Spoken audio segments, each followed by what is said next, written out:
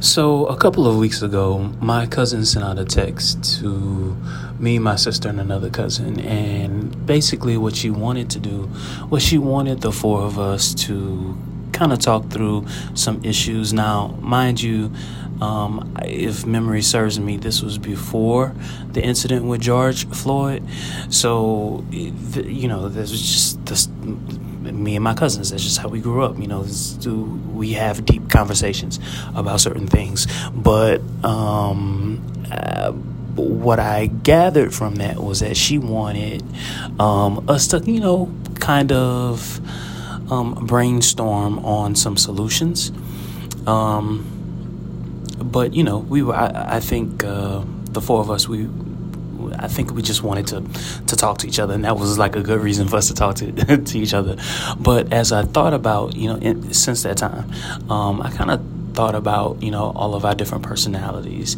And what I definitely knew was that my sister would probably dominate most of the conversation. And then second would be my cousin, Derek. And what I knew was that my cousin Ingrid, she would have had, these great one-liners that were really thought-provoking. And then I thought about myself, and I was just like, I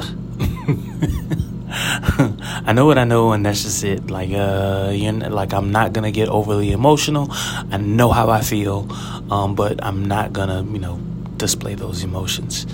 And so I was trying to think about, well, how could I be productive? So I said, hey, I know what my strong suit is. My strong suit, especially with that group, would be to research. But I never researched. Why? I don't know. I just, I got lazy. And then I thought about it for a second. I was just like, hold up, wait a minute. So today is the 1st. I know she wanted us to talk in June, but today is the 1st. So what day did she want us to talk? Don't really remember what day she wanted us to talk. So I'm sitting here now and I'm thinking about it, and I'm just like, oh man, that's a lot to research in so short of a time.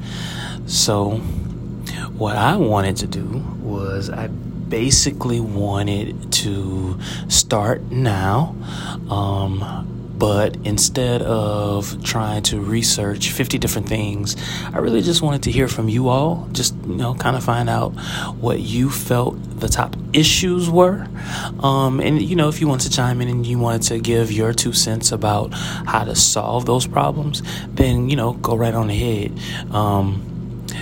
Just remember that what we are trying to do is we're trying to come up with some attainable solutions, low-hanging fruit.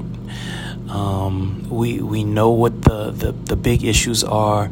We know that, it takes systemic change, but systemic change means, you're going through government, you're going through legal systems, because even though government passes a law, someone is going to challenge it, so it'll get caught up in the courts, and so it'll take time, and this and this and that and that.